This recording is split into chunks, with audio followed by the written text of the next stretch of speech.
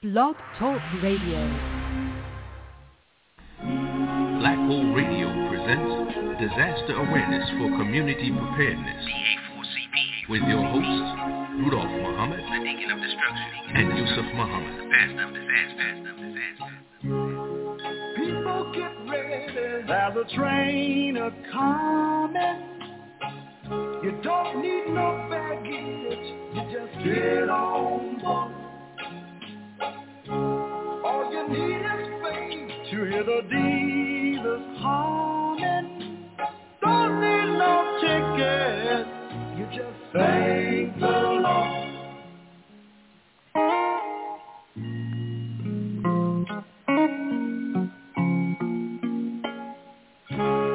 So people get ready for the train to Jordan, picking up passengers coast to coast. Faith is the key. Open the doors and board them. There's hope for all among those and most.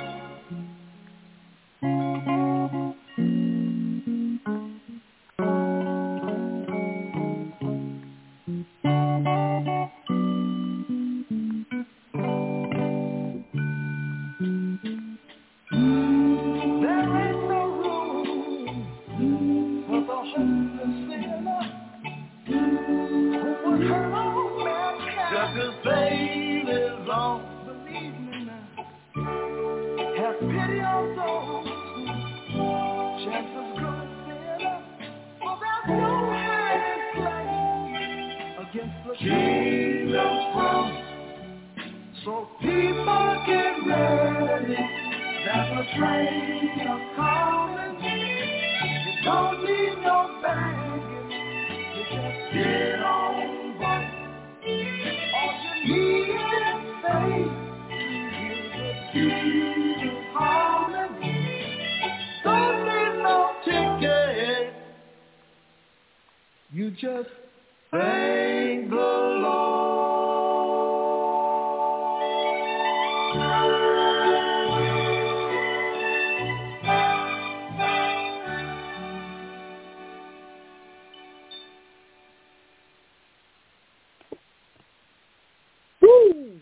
Peace and blessings, peace and blessings, peace and blessings. Peace be unto you. Assalamu alaikum. Shalom alaikum. Hotep. Aborigani. Bonsoir. Bonjour. Ciao.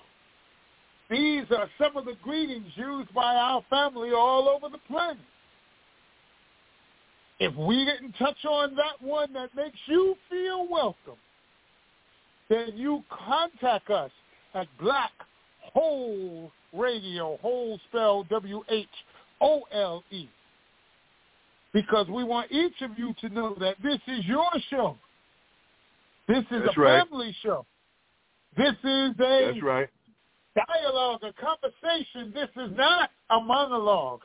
And in order for that to happen, we have to have participation from both sides. So I am just your co-host, Brother Rudolph Muhammad, wishing you and your family and all who are listening, wishing that the blessings of Almighty God Allah be showered upon you and yours so that you can enjoy life, liberty, and the pursuit of happiness. But you can only do that if you buy into it. In the scripture, it is written, it says, if my people who are called by my name shall humble themselves and pray and turn from their wicked ways. If is the key word in that. It's a preposition. And what it means is that in order for the second part of what's in that statement to happen, the first part has to be carried out. But we'll go into that later. This part right here is just me welcoming you. First of all, thanking Almighty God Allah for allowing me another day in his wonderful creation called life. Thanking Almighty God Allah for traveling miles to seek and save a Negro like me. coming after me when I didn't even know I was lost. Yes, and not just coming after me single-handedly or empty-handed, but he came after me and he raised one from out of the muck and mire and raised him up, stood him up, cleaned him up, imbued him with his wisdom, knowledge, and understanding of the time and what must be done. And then he turned him loose. And then that one began teaching. And then he raised one and taught one, speaking to him face to face as a man speaketh to his friend. We're talking about none other than Master Fard Muhammad, the most honorable Elijah Muhammad, and of course, the Honorable Minister Louis Farrakhan. And so in those three great names, I greet the family of Muhammad, the well-wishers of Muhammad, the supporters of Muhammad, and even the detractors of Muhammad. We greet you in the greeting words of peace and of paradise of Assalamu alaikum. Wa alaikum salam, sir. Thank you, Brother Yusef. I'm going to turn it over to you right now, brother, so you can get yours in. Yes, sir, Brother Rudolph. Well, by God's grace and mercy, we'll see. I'm just entering the Hampton Roads Bridge and Tunnel, so hopefully I don't get cut off. But in the name of the Most High God, we want to thank all of you for tuning in to another weekly edition of Disaster Awareness for Community Preparedness. We thank you, our first-time listeners. Welcome, welcome, welcome. Our constant and consistent listeners, welcome, welcome, welcome. We thank you for the honor of your ear and the privilege of your presence. We do not take it lightly.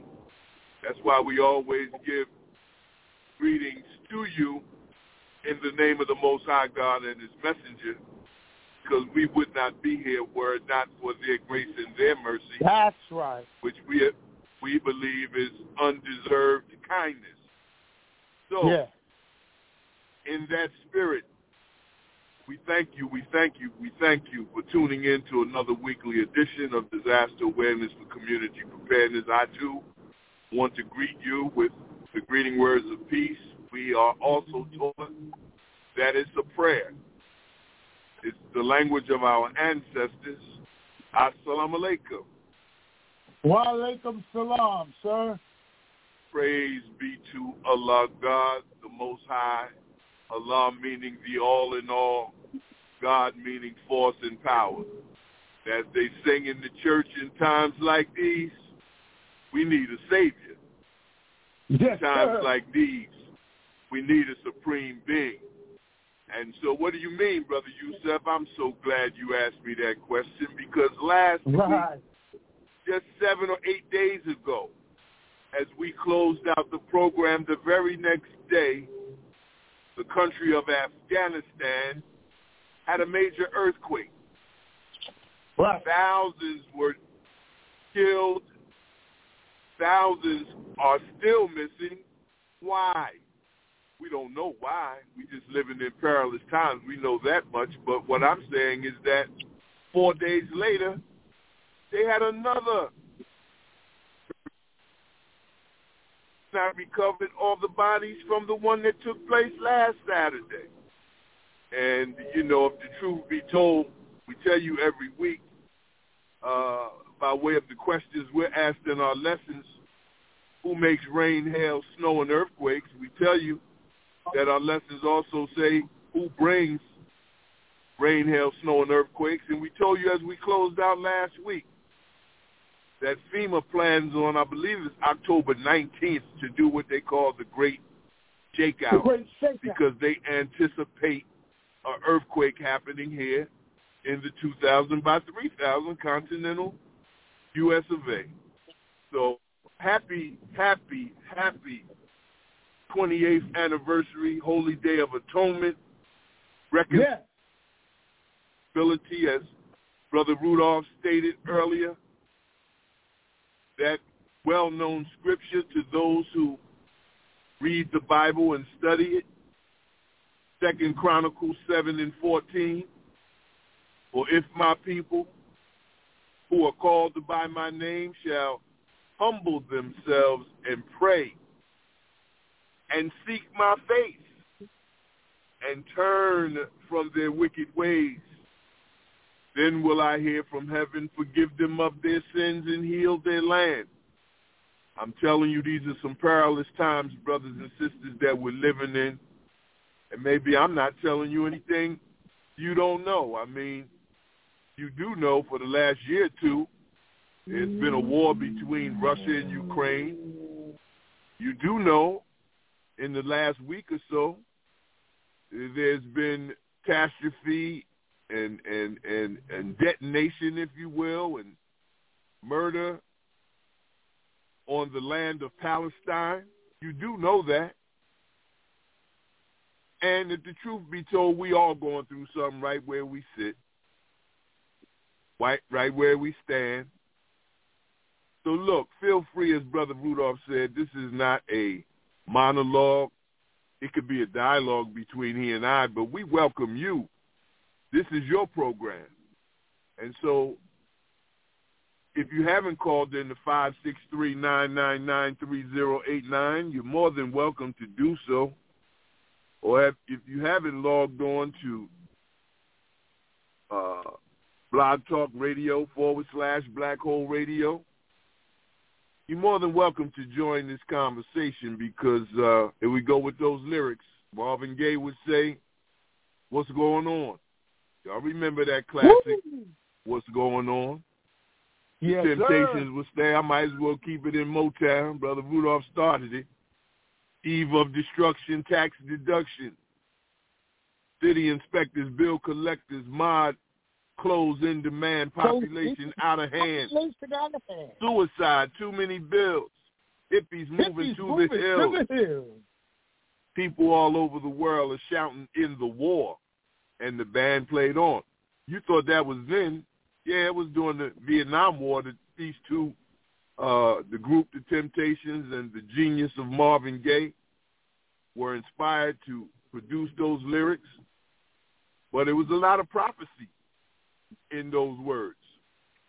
A lot of prophecy. Look what's happening right now. Apply those words to what's going on right now. So I just wanted to welcome everybody. I'm on the road. I came through the tunnel by God's grace and mercy, and I'm on the other side of the 757, and I'm about to go on to the campus of Hampton University, a historical black college and university. I just was compelled to make this left onto the campus. Hopefully I can get on. My grandfather is an alumni at Hampton University. Yep, I said it, my grandfather. What a blessing. Right. You know, none of us can choose our parents, but my grandfather was an alumni at Hampton University. Yes, sir. And if we just reflect on just a couple of weeks ago, there was an active shooter, hostile environment situation on the campus of Morgan State in Baltimore.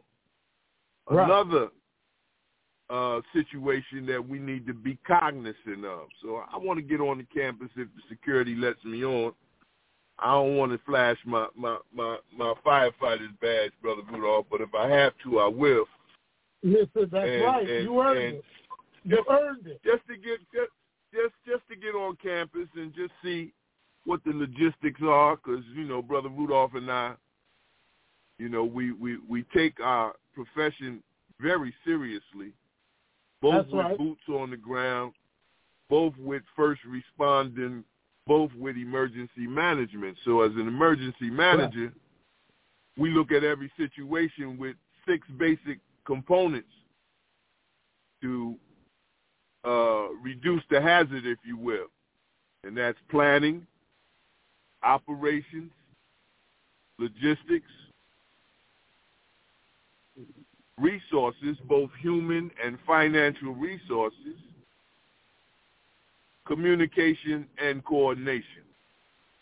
So since I'm in this part of the planet, let me go over here and see what the young people are doing on the campus of Hampton University, see if the security will let me in, and in fact, since we go live, how we go live, I'm going to ask the security guard, what kind of training y'all get for hostile environment active shooting scenarios?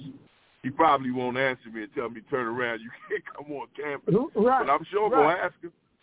He's going to hit so I'm that going to leave it to you right now. Hey, come on. It can happen as we speak. Right. That's our children on these campuses, whether it's active shooter or hostile environment response or not, or whether it's, I was doing my research earlier, Brother Rudolph, and this morning, and I don't have it in front of me because I'm driving, but FEMA just came out with their updated version of how to protect faith-based institutions, churches, mosques, synagogues. And, for what I could see in terms of the illustration, there was 3 phases of what they were focusing on. The interior, inside the interior, they were calling that kind of like the primary. And right outside of that, they were calling that the secondary. So hold on, let me see if this security guard will let me in. Peace and blessings, sir. Fine. I'm doing a online radio show on disaster preparedness. I'm a retired firefighter.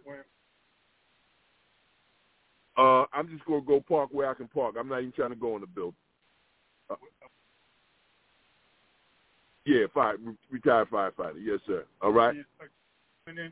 Yeah. Thank you so much. I appreciate it. Be safe, all right? Thank you. Yeah, he let me in. He asked the right questions. What building am I going to park at? That was good. Is somebody expecting me?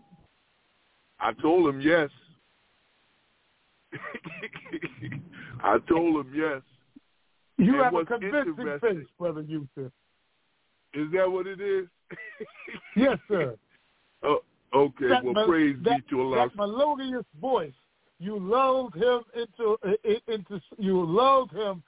a sense of security. Yeah, no, well, that's what's up. You got it. And that was one of the things, too, Brother Rudolph, that because, of course, back to the FEMA giving this up-to-date version of how to secure a faith-based institution, I was saying they focused on the interior, they focused on the first perimeter outside, and then the second perimeter outside the first perimeter. That was their focus. Three different phases. Of course, it reminded me of what we do as Fruit of Islam, the name given to the military training of men that belong to Islam in North America. But maybe we can touch base with that just without having the illustration and the diagram in front of me. What would you say, Brother Rudolph, in terms of either a college campus or a faith-based institution? What do you think we should be concerned about? Well, in my guesstimation,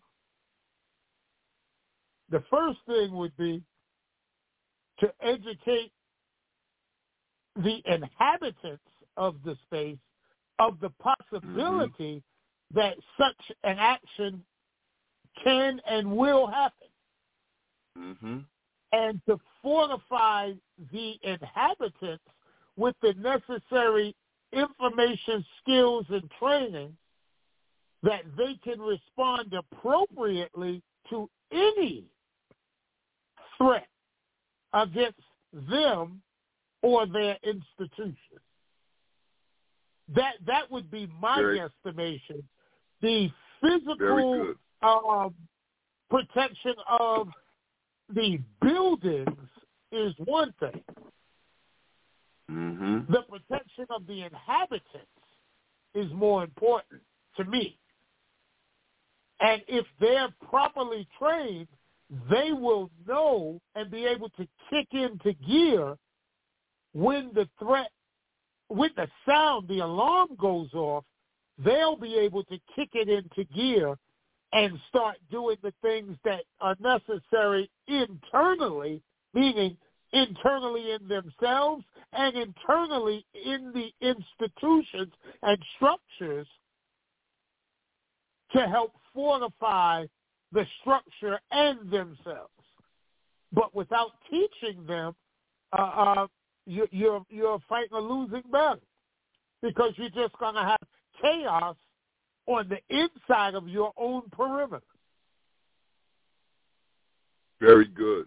Very good. You know, as I briefly observed their up-to-date version of, securing a faith-based institution, of course, like that outside perimeter could be the way the illustration was around the building per se.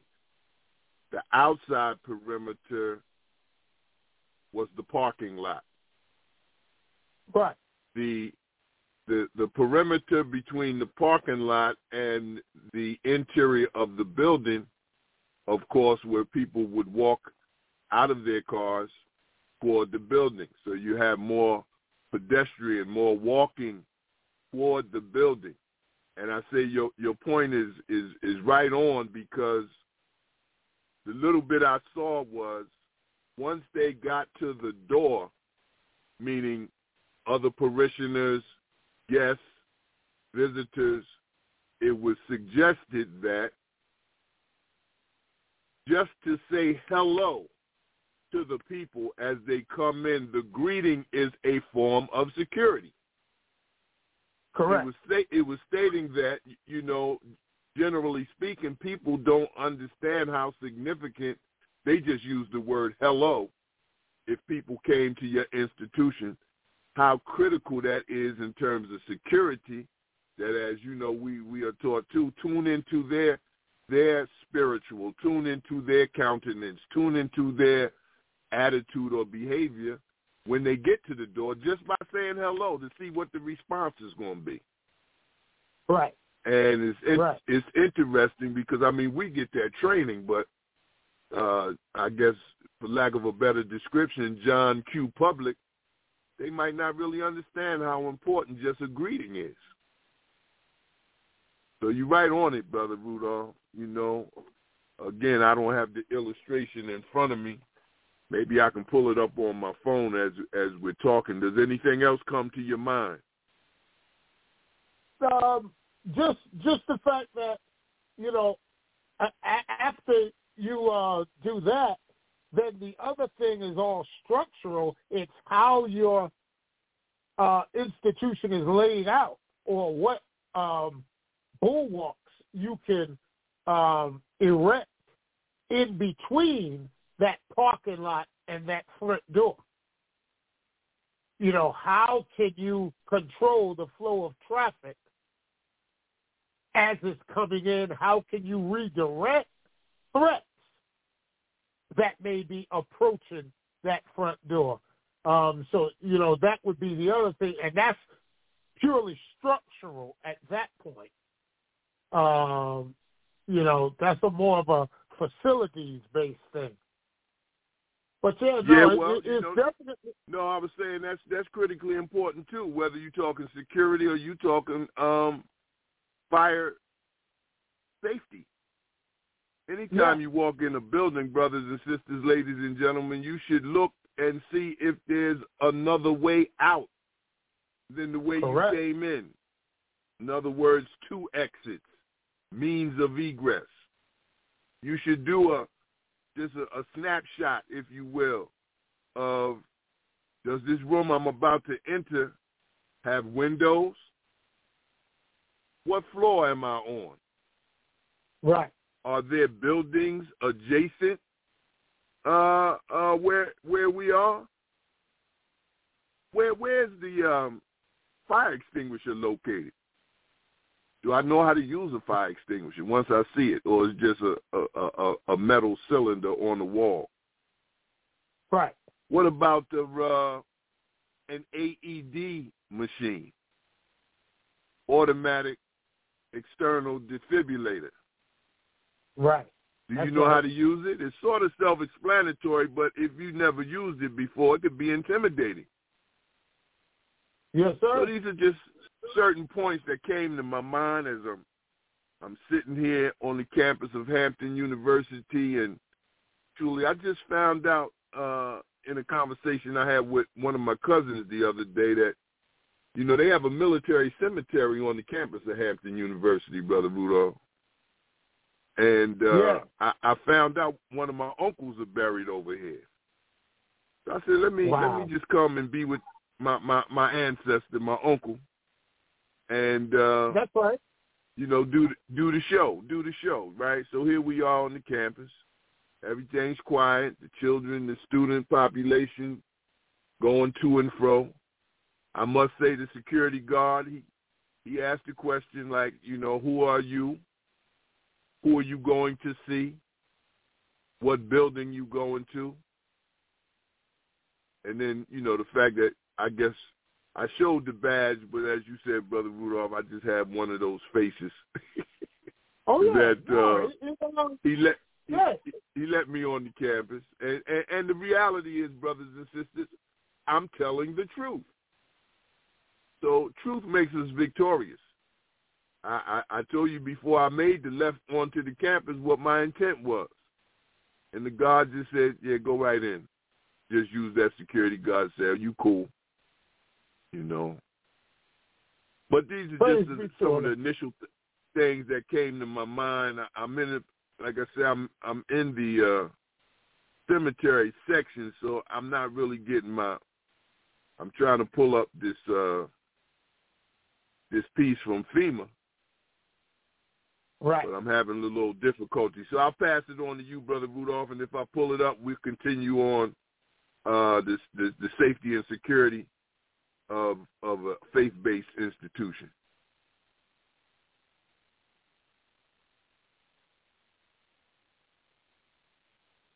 Brother Rudolph, you with us? I'm with. The floor is yours, brother. Yes, I'm trying to find this piece. Go right ahead, black man. All right, yes, sir. Well, as you mentioned, 28 years ago, a historical event was taking place, and we were blessed to be a part of it. That's right. Now, I remember vividly because I was heading up a contingent of over 100 first responders coming from New York City into the D.C. area. And we had been traveling for the last month. Every Wednesday, we were going down to the Wednesday meeting that they were having, the planning meetings, a contingent of the 100 responders. Well, it was actually, we had more than 100, but it was the first 100 that signed up that really caught everybody's eye, because that 100 was, was really, really engaged. Like I said, every week for 4 weeks leading up to the Million Man March, every Wednesday night, 7 p.m., that's right, we were in Washington, D.C. at that planning meeting, and then driving right back to New York to go back to work. Mm-hmm. And I'll never forget, because I was in the union at that time. I was the secretary-treasurer for my union, DC 37, Local 2507, and Kevin Too Tall Lightsey was the president. It was the first time that union had a black president and an executive board. And we were very engaged in supporting the Million Man March.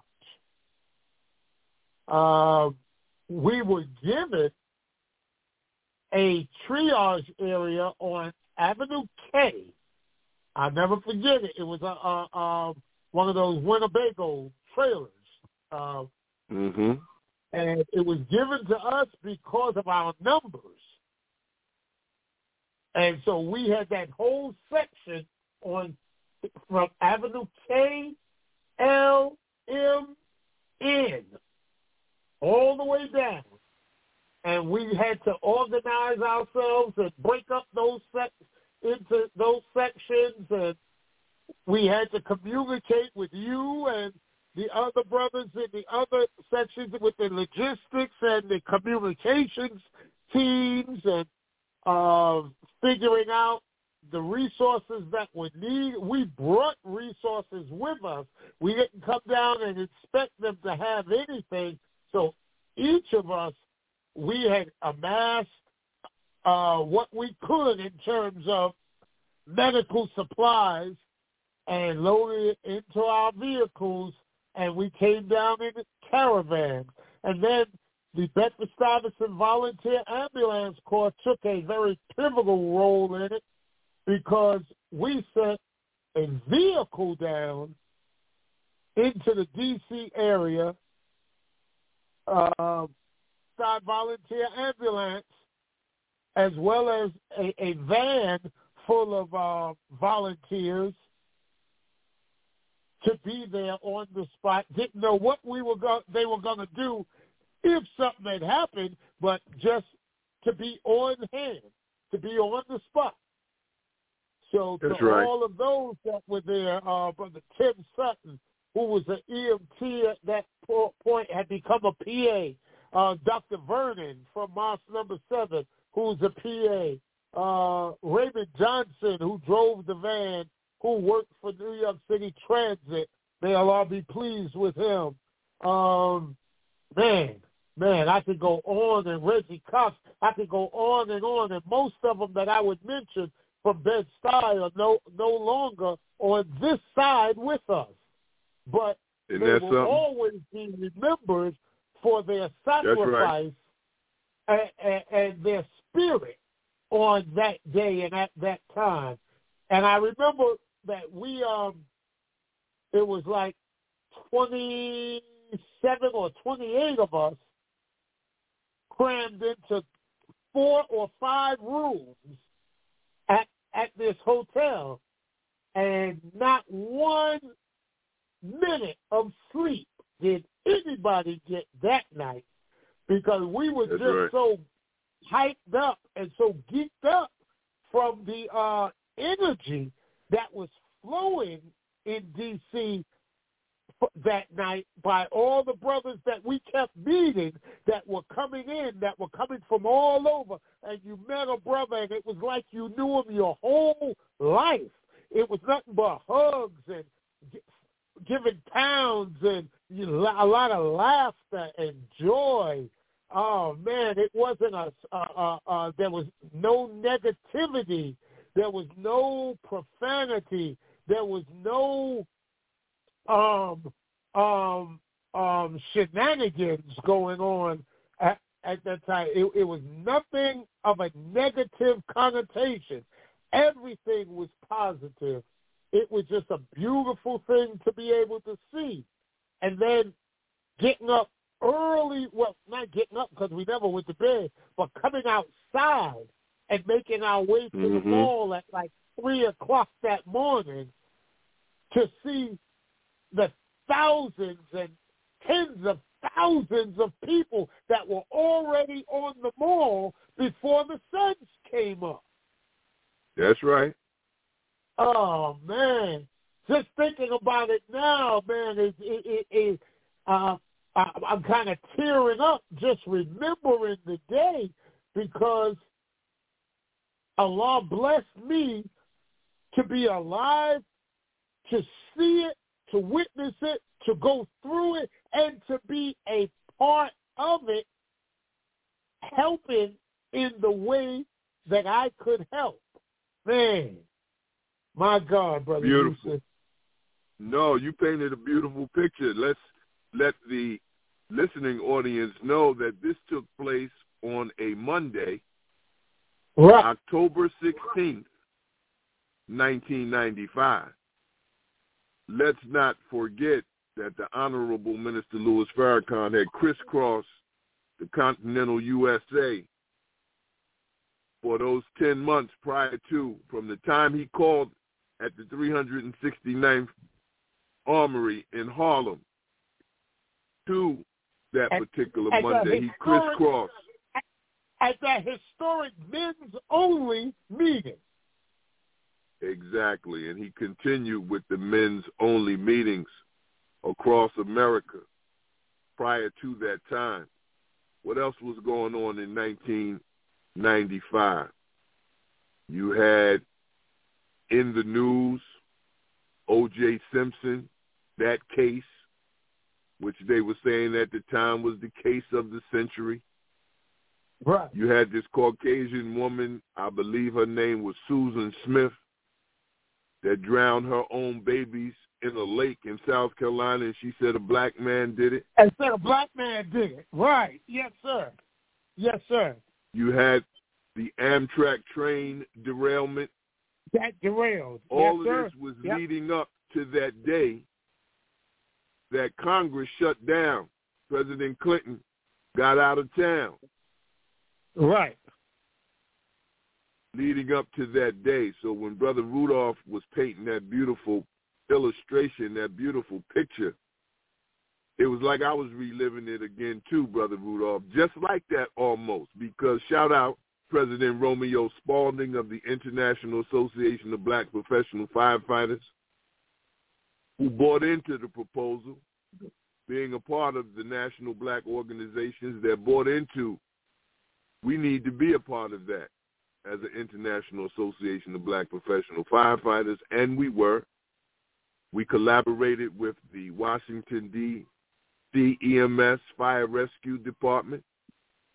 Right. And I was at one of those stations, brother. You were delivering those supplies to. Yes, I sir. brought my son. Yes, sir.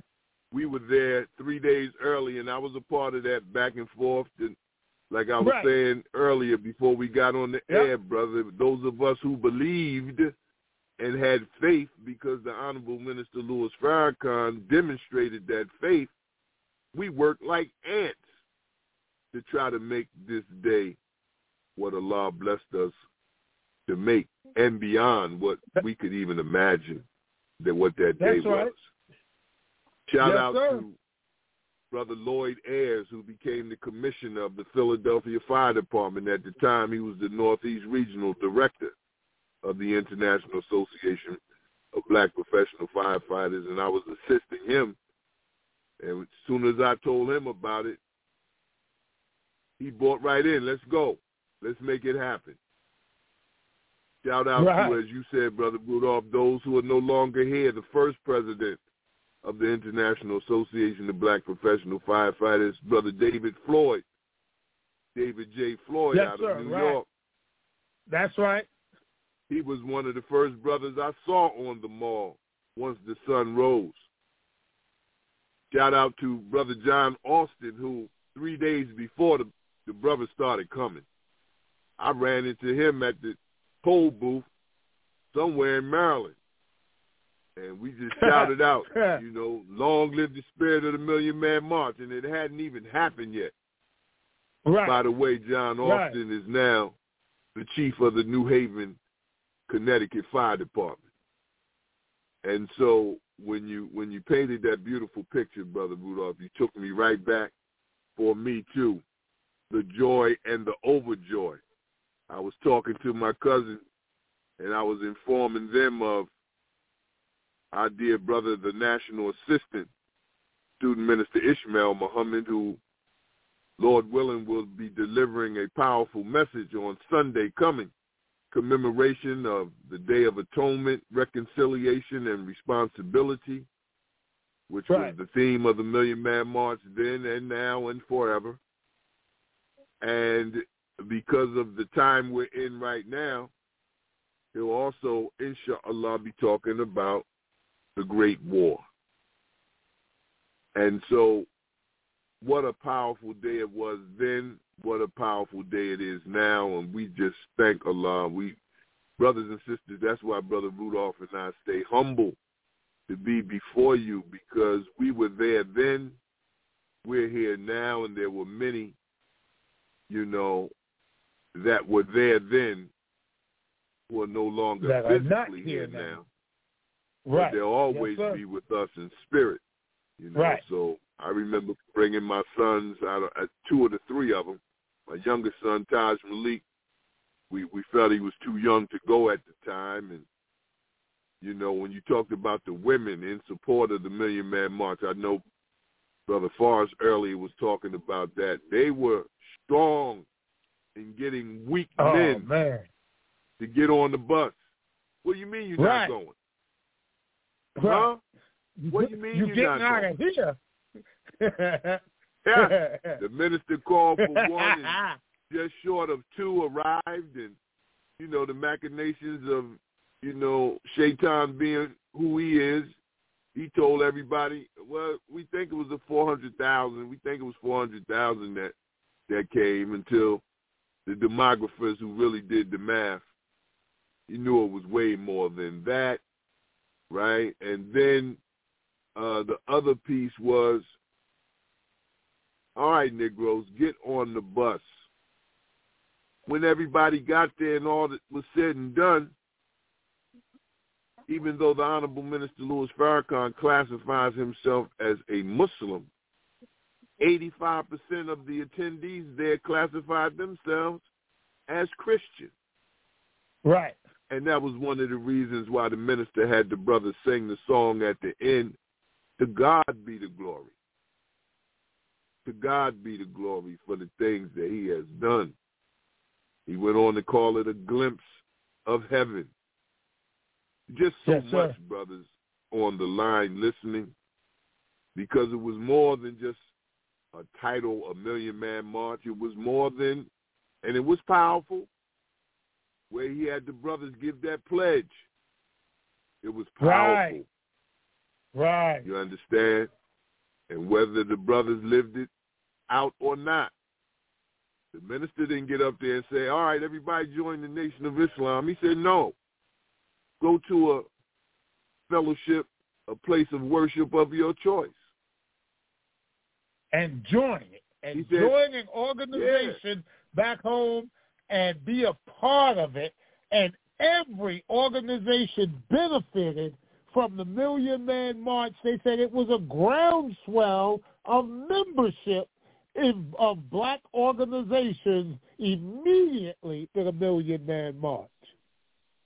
Not to mention the groundswell of voter registration that went off the charts. Not to mention the groundswell of black children who were adopted. Shout out to our dear brother Leonard, Baba Leonard Dunstan, who was the president at that time of the Black National Association of Black Social Workers Incorporated, who spearheaded that adoption. You know, and in fact, our dear sister student minister, Dr. Ava Muhammad, and her wonderful husband adopted 2 children as a result of that Million Man March and that adoption campaign. So, Brother Rudolph, you opened it up, brother. I mean, you painted a beautiful picture. There's so much to say about it. Yes, sir. Sounds like we our dear brother Forrest. Yes, sir, but you got me reminiscing. I want to talk about 3 points if I may. May I, with your permission, brothers? Certainly, brother.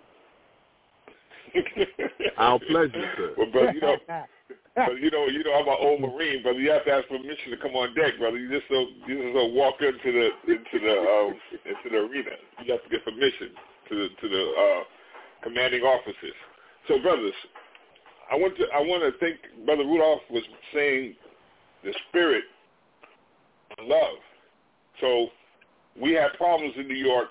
We talked about this off the air. I want to talk about the problems. But as I was traveling down the turnpike that morning, everywhere we stopped, we had to stop, for gas or stop for use the restroom. Remember, the minister said no smoking, no drinking, and don't buy from any establishment that's not black-owned. Correct? Right. No. That's right. Okay. On the turnpike, all brothers were doing, they had to get gas. That's the only thing we had to, but all brothers were doing gassing up their cars, onto the restrooms, and going out. Now, I watched this at New Jersey Turnpike rest stop after right before exit 7. Right before exit 8. I watched this at the Delaware, Maryland house, and then we came into D.C. We get into D.C., like Brother said, there were buses from L.A., there were buses from Georgia, there were buses from Texas, there were buses from Boston, New York, and the brothers are getting off. Everybody, there were Bloods and Crips and gangster disciples wearing their colors, hugging each other. Right, that's right. Giving nothing but love. So what? It wasn't. I got to compare something because I did both the Million Man March and the Million Women's March. The Million Women's March was not called by Minister Farrakhan. It was called by the sisters, some other sisters, no problem. But I want to give a comparison of the divine spirit that was over the whole event. Going down the turnpike, getting to D.C., coming onto the plaza, I'm just watching. By this time now, I'm there right when prayer was being said. So prayer happens, and now brothers are coming in by what looks like 50,000 at a time from my vantage point. And not one harsh word. On the plaza, it was so tight, brother, we had no choice but to step on each other's feet. But brothers like, I'm okay, brothers. Brothers apologize for the brother whose foot got stuck. I'm okay, brother. Right. No problem, brother. I understand. It's tight here. And when we raised money to help pay off the production costs, there was garbage bags passed. Brothers passed the garbage bags. The FOI were collecting the garbage bags, and there was not enough FOI to deal with all the garbage bags. So the brothers who were, as you say, Christians, Jehovah's Witnesses, or whatever they were, non-affiliated, they helped with the collection and got it to the secretarial department of the Nation of Islam so the money could be put forth for the right purposes. But I'm talking about a spiritual calling from a spiritual man that you know that he's led by God or inspired by God, that there was no way that could have been done in the manner in which it was done and how it happened without God's divine hand on it. Would y'all agree?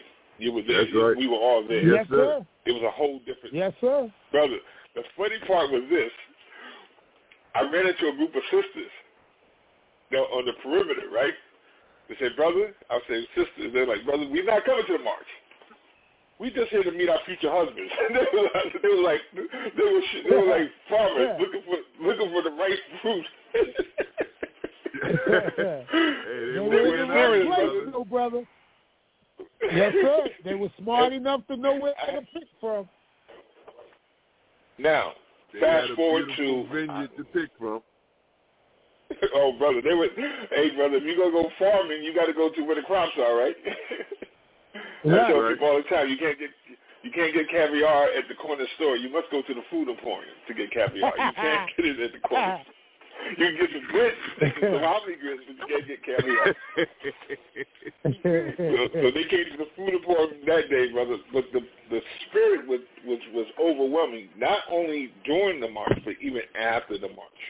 When we finished, when we left D.C., the plaza was clean.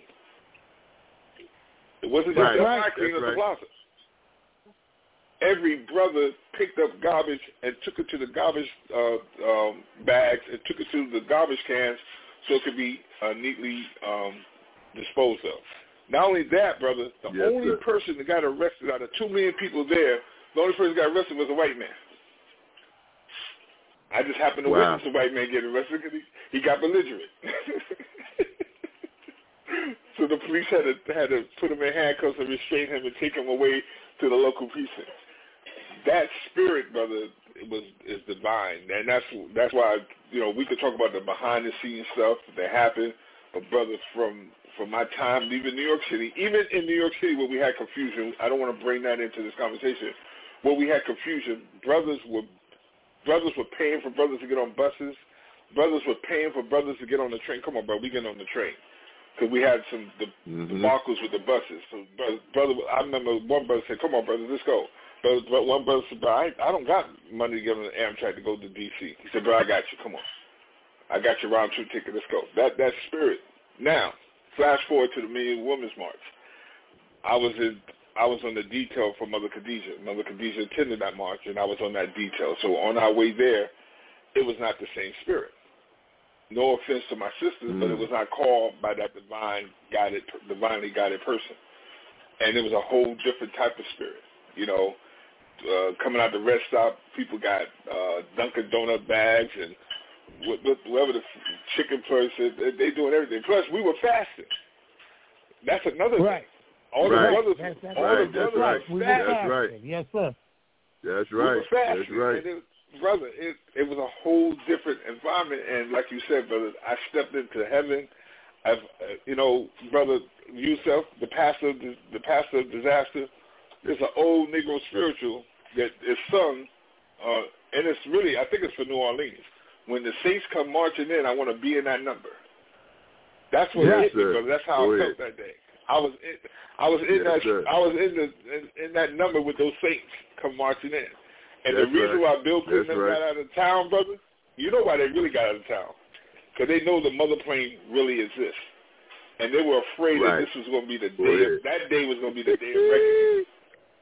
Yeah, right. So they got out of Dodge, and they didn't want to get caught up in the rapture, because they know with the rapture comes the judgment, and they're like, yo, we got to go. They went to the bunker like as if it was a nuclear attack. So that's all I want to add, brothers. Thank you for letting me participate. Yes, no, that was beautiful. You, thank you. A couple of things come to my mind, family, is that when Brother Forrest mentioned it was so packed in terms of the density of brothers being on each other's shoes and whatnot, when a brother had to go to the bathroom, the love and the spirit and the demonstration of it was the brothers picked the brother up and passed him along, carried him over their like head it was a rock from one concert. brother to another till they got to the perimeter to go to the I guess Port of Sands and whatnot. That was just a beautiful thing. And then the other thing about the significance of everything from security-wise to love-wise, there was a pre-planned meeting, as we were told, that the top U.S. government officials over the mall told the minister and the supreme captain at the time, Sharif, that if anything happens, we got a pre-planned route for you to get you off the mall safely. Right. The love and the spirit of the Honorable Minister Louis Farrakhan said, not me. If something go down that day, I'm dying with my people. And so that's love on a whole nother level. That reminds me of the book of John. I want to say it's 2:15. No greater love is any man that one will give his life, lay down his life for his friend. The Honorable Minister Louis Farrakhan, who was told by the most honorable Elijah Muhammad in and around the March on Washington in 1963, when you talk about the differences, Brother Forrest, of the spirit and the operations. Most Honorable Elijah Muhammad thought it was too much frivolity going on that day. And he said, you told the minister, one day we're going to have a march in Washington. And it's not going to be none of that. And lo and behold, here we are in October 2023 talking about long live the spirit of the Million Man March, the 28th anniversary of the Day of Atonement, reconciliation, and responsibility. You're listening to Disaster Awareness for Community Preparedness. It's 4:54 p.m. Eastern Time. Certainly we look forward to hearing from anyone who's listening who may want to share what that day meant to them. Brother Rudolph, you can continue on that line. I was able to pick up those 6 points in terms of security of a faith-based institution, but the spirit is so high on the anniversary, I'll just let Allah order your steps, brother, and make firm your feet. The floor is yours, Brother Rudolph.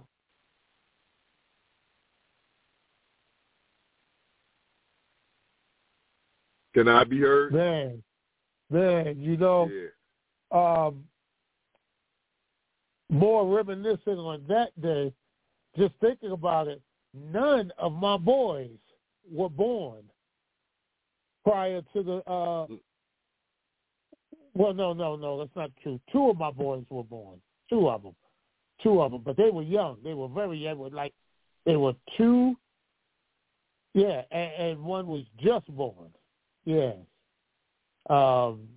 before the Million Man March. The others came after the Million Man March. But I remember that all of us were just about in the same category. We all had real young children, babies, at that time. And those months working up to the Million Man March, where we were on the go almost 24/7, how close our families got together because we were constantly gone. And so all the sisters and the children had gotten really tight and grown really close together. And it forced the families to get tighter because of everything that was going on. Yeah, man. You know what? You just brought up another thing, too. You just brought up another thing, Brother Rudolph. Shout out to the teachers, the community activists, the sisters who didn't go to D.C. looking for a man, but, there was no work, no school. So shout out to, I know for an surety, the Woodlands Greenberg District up in Westchester. The sisters brought all the young people to the community center, made them watch it, developed activities, and when you just said that about that day made the families come together on so many different levels. Shout out to the educators who, shut the school down, shut it down. Right. Because they wanted all the black youth to witness what this day was going to be. And again, we didn't know exactly, maybe some knew, but there was a lot of trepidation that day too. Yes, we didn't know if we was going to give our life on the mall that day. Right. Thank Allah, we were willing to give it, We were willing to give it, As they say, that was a good day. That would have been a good day to die. Yeah. Yes, sir. Indeed. Man. I'm glad you brought that up, big brother. It made me think about the educators, man, and the community activists, man. Yes, sir. Yeah. Man. Shout out to the local organizing committees. Right. You know what I mean? Right. Couldn't have happened without them. That was a beautiful thing that, I'm telling you, those of us who were there at that time, we worked like ants. That's Proverbs 6:6. O thou sluggard, study the ant and become wise. I'm telling you, bro, we were going up and down the East Coast, bro, making sure we could do the best we could. Every week. Brother, every my week. wife and I were talking about this. My wife and I were talking about, the life of a believer in the Nation of Islam, especially back then, wherever the minister was, we knew it was our duty to be there if it was in our region. And so 600-mile radius. Right, yes, sir. You would work all day at your regular job, get off, pile into a vehicle, drive all day, get there, stand post for the entire time, get back in the vehicle, and drive back home to go to work the next day. Man, Allah was blessing us. As the brother said on the street, you ain't never lied. Right. Everybody in the vehicle sleep, including the driver.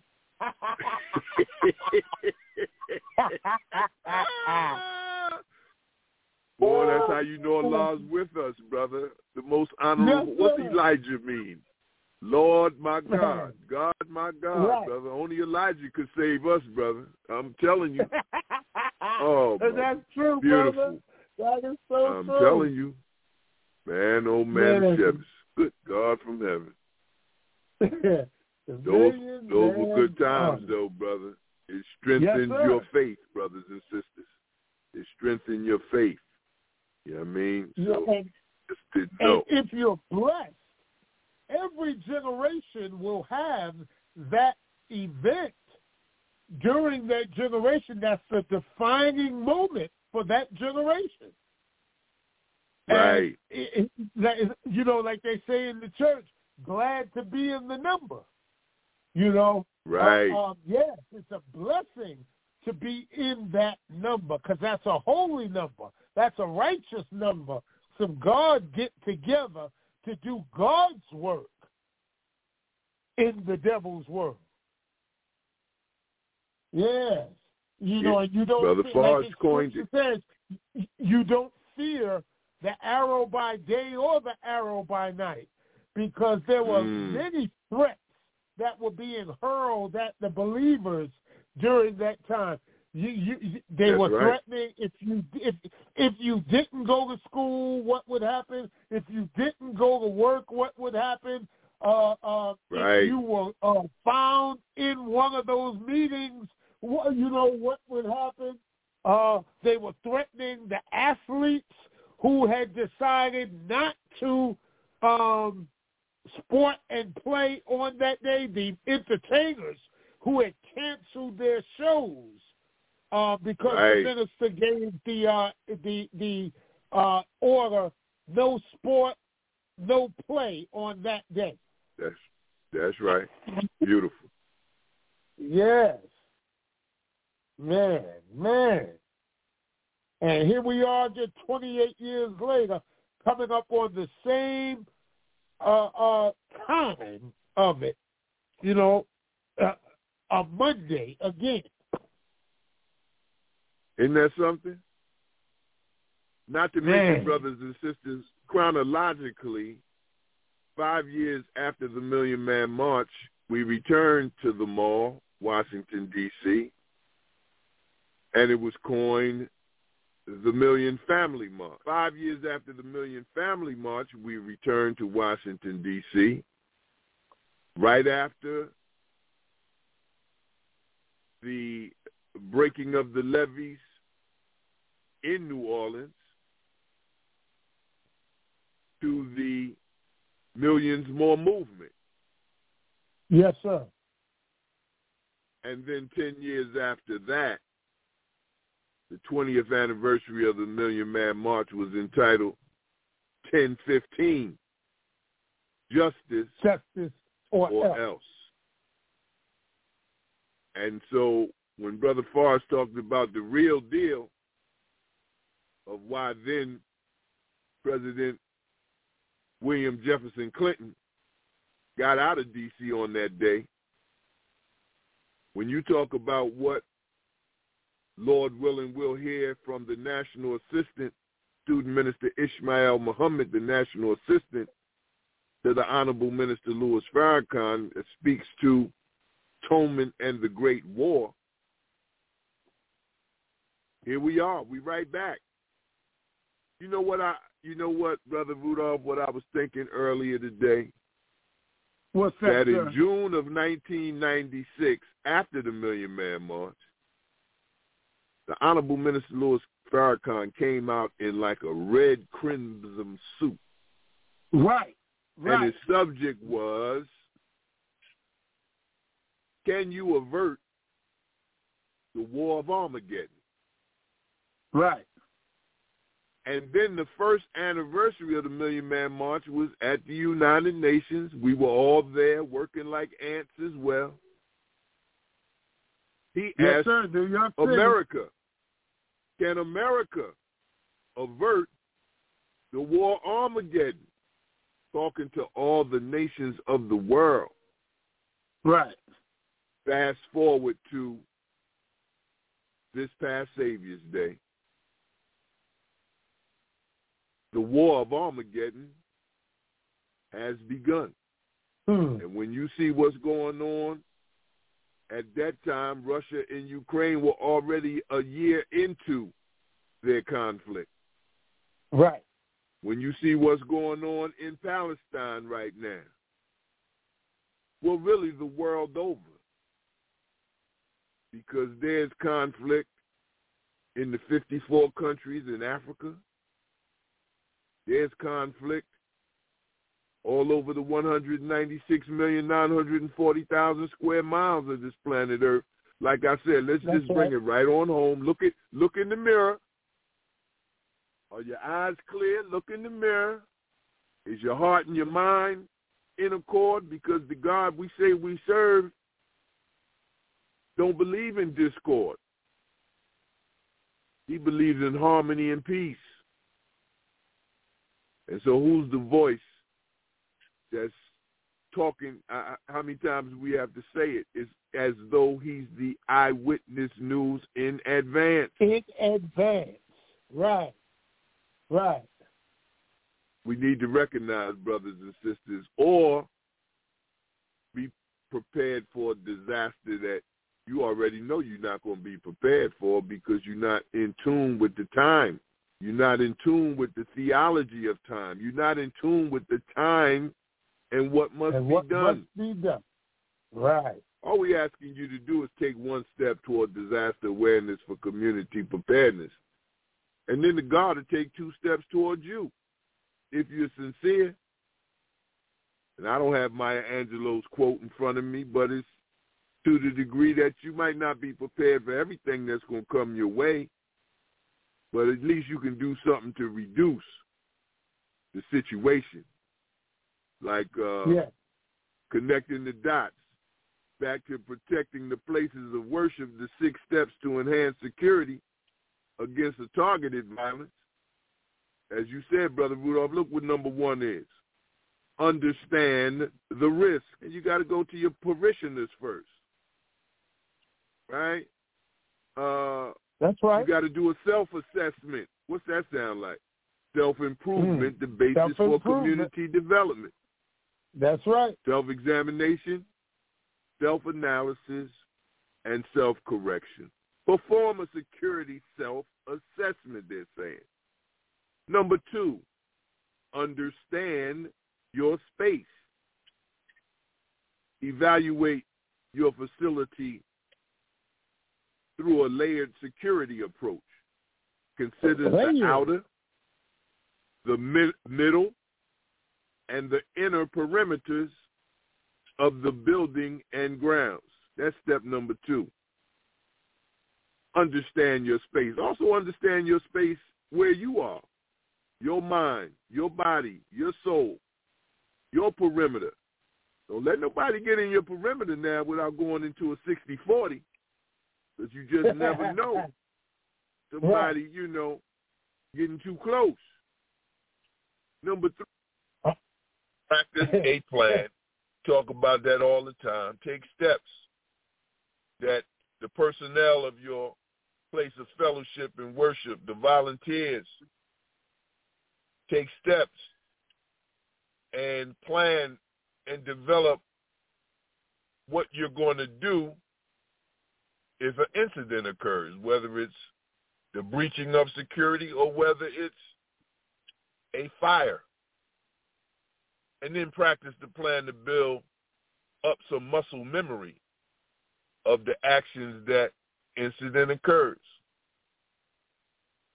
Step number 4, back to what you said, Brother Rudolph, inform and educate. Well, this is informing those who are your guests and your visitors, the greeters. That's what I was saying before, that you'd be surprised how you can use de-escalation techniques just by saying peace, just by saying hello in the right spirit. And then you also are looking for signs of suspicious activity. And, we connecting the dots. We're going back and forth, right? But this is what we did during the Million Man March and all the other marches. Now, step number 5 is pursue grants. You can do that if you got a grant writer or if you're a grant writer. But know for the shorty, we're in the fall of America. But if you get a grant issue, all praise is due to Allah. Use it for the benefit of humanity. And last but not least, report the hate crimes and other incidents. You got to document it, brothers and sisters. You got to document it. That's right. The Honorable Minister Louis Farrakhan said, reading makes you wise, but writing makes it exact. And I don't know how it is on your job, but in the field that Brother Rudolph and I in, if it's not documented, then it really didn't even happen. Right. So That's those right. were the 6 steps, Brother Rudolph, in terms of the last thing that came out from FEMA, protecting places of worship, the 6 steps to enhance security against targeted violence. I just wanted to, drop that off on you in terms of the overview, the planning of ahead, and if an incident occurs. You won't be able to say that Brother Rudolph and Brother Yusef didn't try to let you know the latest information coming out from various sources. We don't just use one source. We use various sources, whether it's the Ministry of Health and Human Services, whether it's the Ministry of Health and Human Services or the Disaster Preparedness Management Task Force of the Nation of Islam, Ministry of Defense, whether it's FEMA, whether it's Red Cross. We're going to use what we can, whether it's the National Association of Black Social Workers, the Black Psychiatrists of America, the National Association of Black Psychologists. We use a variable resource base, and we suggest you do the same. I just wanted to share that, Brother Rudolph.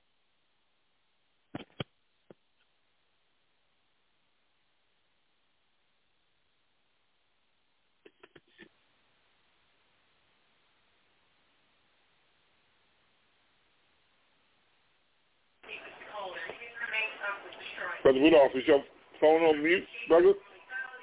No, sir. My phone is here. It's ready. Brother Forrest, can you hear me? Yeah, we hear you, brother. Brother Yusef just passed it off to you. Okay. Yes, sir. Yes, sir. So now, 28 years later, here we are in the condition that we're in our communities. And so the question can be asked, what have we done for ourselves lately? And that's a valid question, because the Million Man March was all about atonement, reconciliation, and responsibility. So we have to take responsibility for the conditions we're in and our communities are in. We have to recognize what part we have played in it. And we have to atone with ourselves, with each other, and with our God for allowing ourselves to be used as a tool and a fool by the devil to create an environment that is conducive for him to live and not for the God to live. So once again, the ball is back in our court. What are we going to do? How are we going to safeguard and, as the phrase says, make our communities a safe and decent place to live? Right. What are we going to do? Well, there are many answers to that question. That question has so many layers to it. It's not just one answer. But in every answer that you come up with, it all starts with you. And I'm not pointing out saying the you. I'm that you as well. It all starts with us. What will we do? Positive change in our communities. What can we do to be a positive change in our communities? And then help it to grow like a wildfire and spread throughout the community. So that's just one of those rhetorical questions. Doesn't have to be answered audibly. It's something that goes on in the recesses of our minds, but it has to be answered. 28th anniversary of the Million Man March. It's on us. And so the response has to be just as impactful, just as important, and just as awe-inspiring as the event was.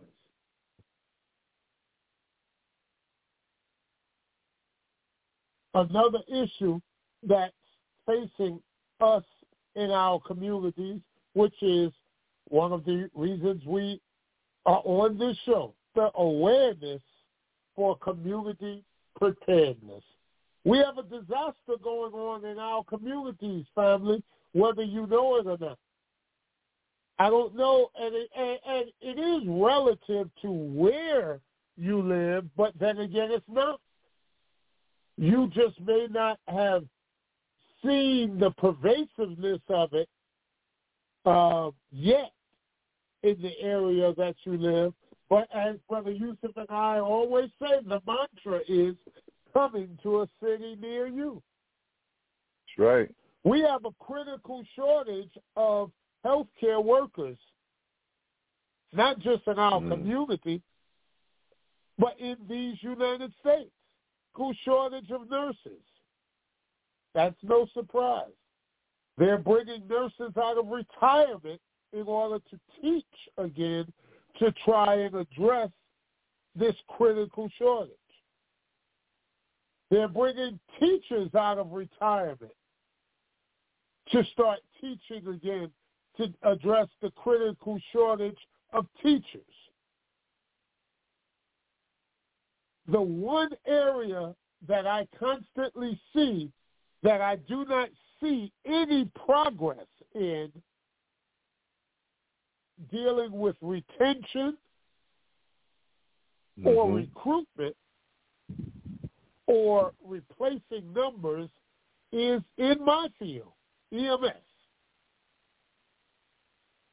There's a critical shortage of EMTs, emergency medical technicians. Now, people may shrug their shoulders at that and say, well, really, who cares? Nobody really cares until you dial 911, need an ambulance, and you get that recording that says, please hang up and try your call again. There appears to be a receiver off the hook. Or you get the recording that says, there's no one available to answer this call right now.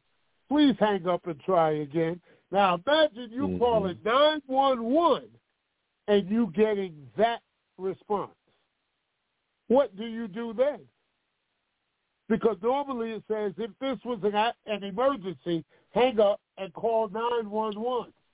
Well, now you're calling 911 and there's no one to pick up. Now who are you calling?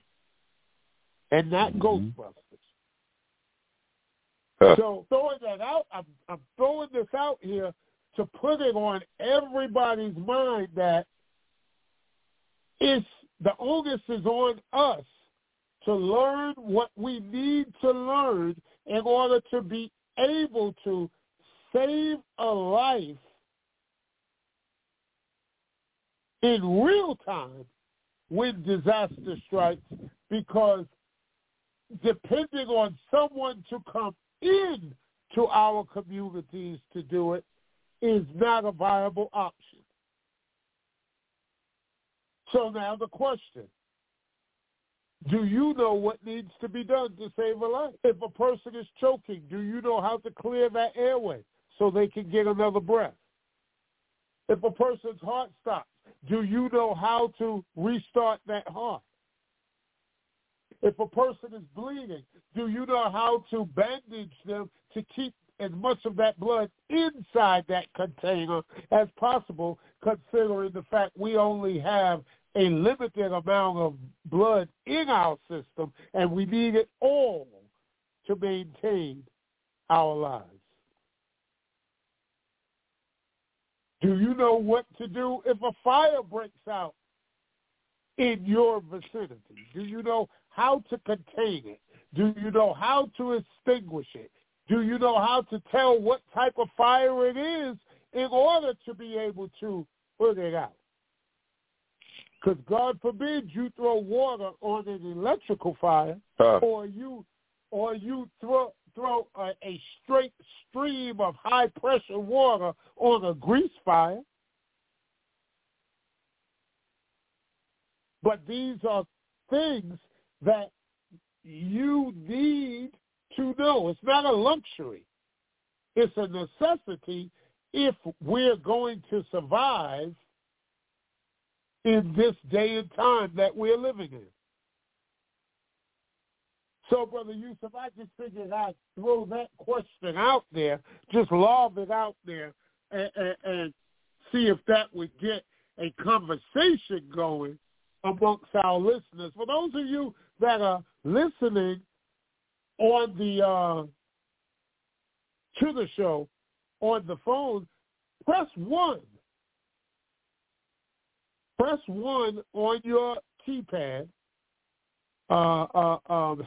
Hashtag 1 or the number sign 1 in order to speak live. Ask your question, make a statement, answer one of these questions we're throwing out here, give your viewpoint.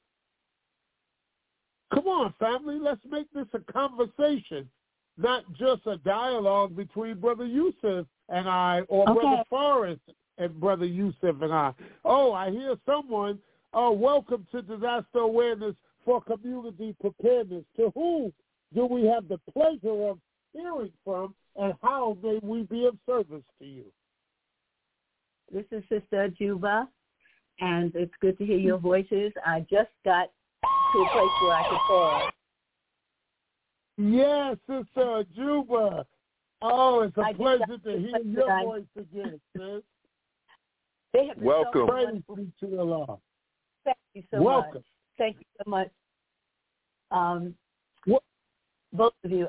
There's so many things that come to mind, but one thing that comes to mind that I would like us to maybe look at a little bit. Many of those things that you were asking us if we were able to do, we can, but we may be on an older area, and we may not be able to, even though we may know how. And so I'm wanting to know if we had to call 911 and you couldn't get connected. The thought that popped in my mind was that we could call someone that we know and put in the number 911. That might be one way in which they might, get back in touch with us if we're even able to answer.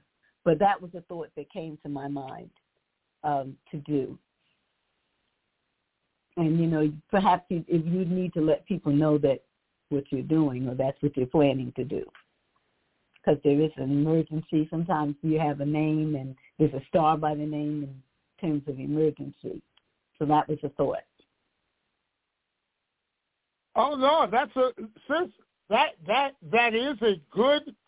a great idea, and that leads us to one of the possible solutions addressing the problem, which is we have to organize ourselves in our communities And as Brother Yusef always talks about, those community collective or collaborative situations. Yes. We have to set up within our community, we have to set up systems where we can help ourselves.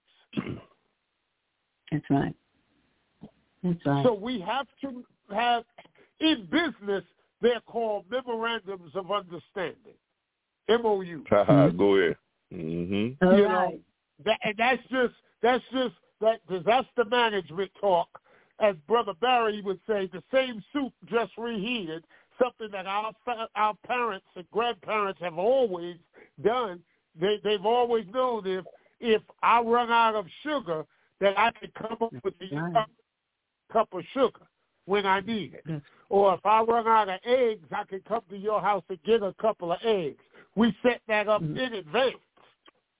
Yes. So it's the same thing here. We have to first establish communications with our brothers and sisters, and then we can see who has what skills, and then we can make an agreement that when this happens, we can activate this plan. And that's how you get a plan going in your community for your community. So that was a great suggestion, Sister Ajuba. Brother Yusef? No, I agree with you, Brother Rudolph, and good to hear your voice, Sister Ajuba. Thank you. And likewise, brother. Yes, sir. All praise is due to Allah. Thank you for thinking on your feet. There used to be a term in emergency profession called ICE, and I think it meant immediate contact in case of emergency, ICE.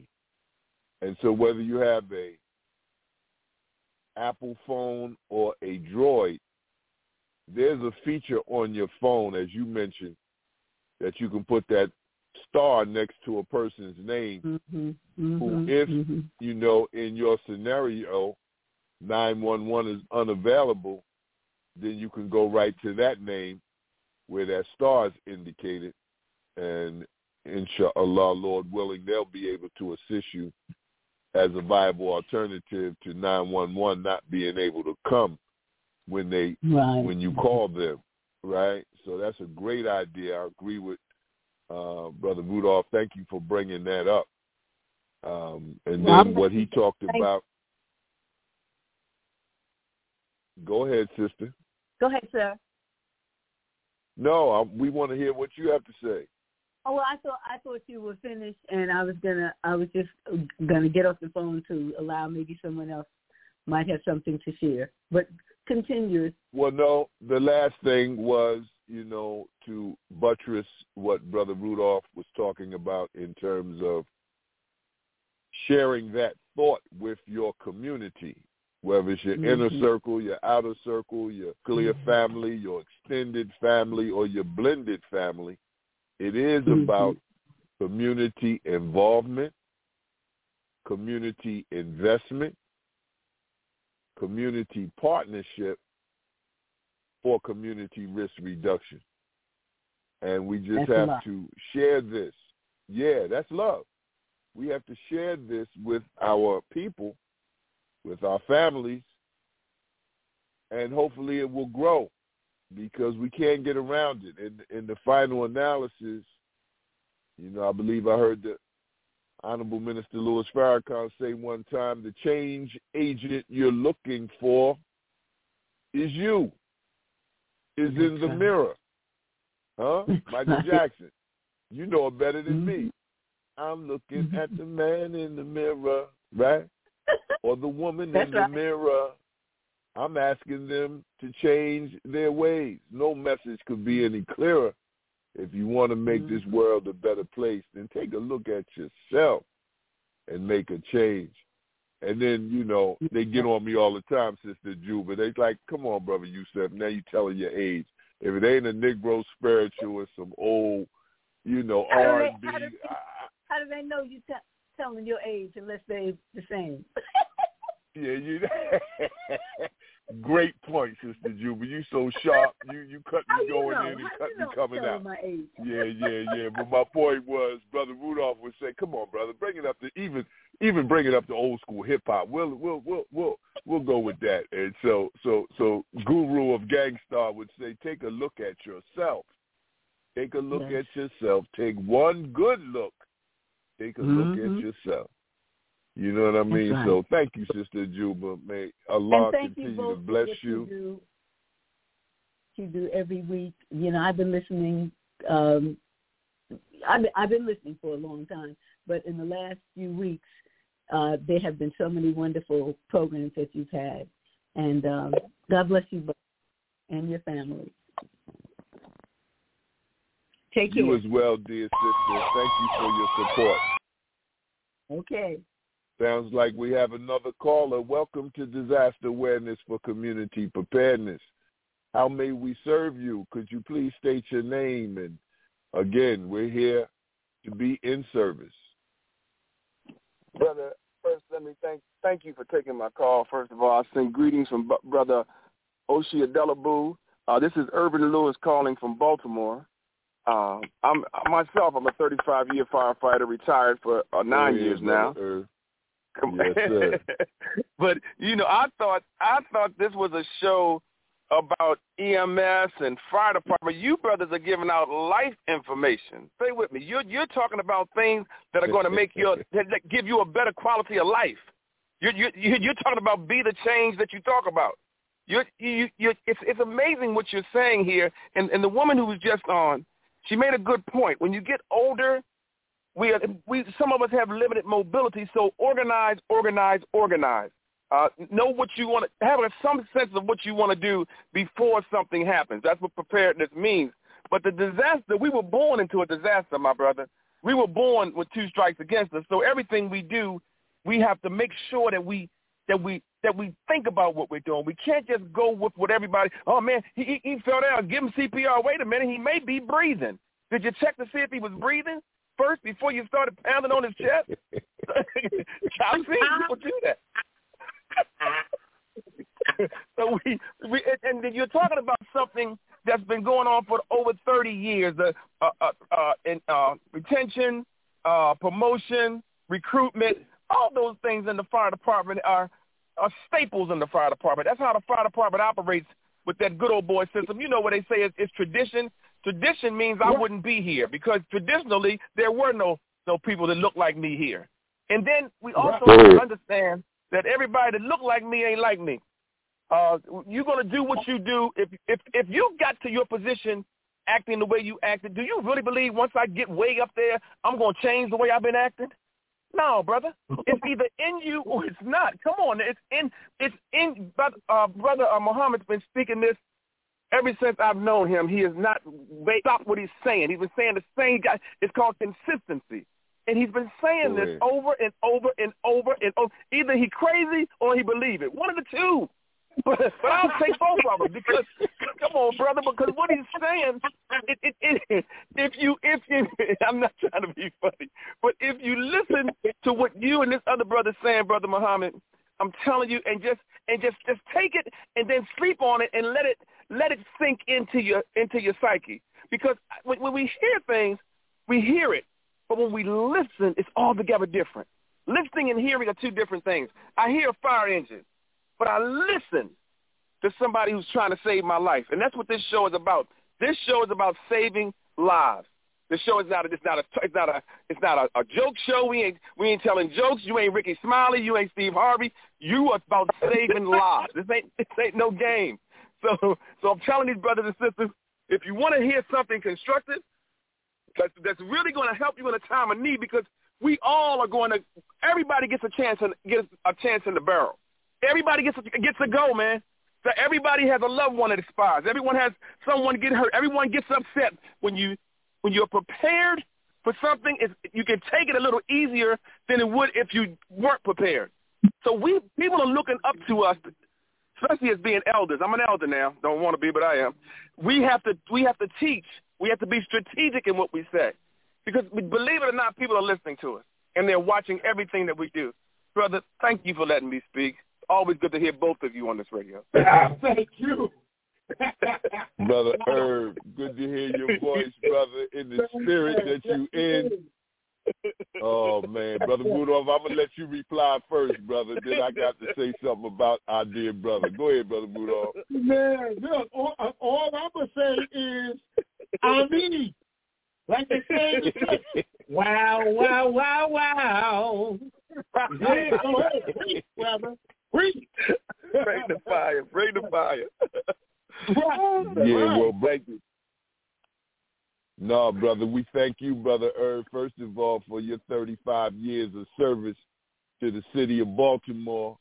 Brother, you're such a beautiful brother. All the things that you've done for the International Association of Black Professional Firefighters, all the other talents and gifts and skills and knowledge and abilities that you share with our people because of your love for our people.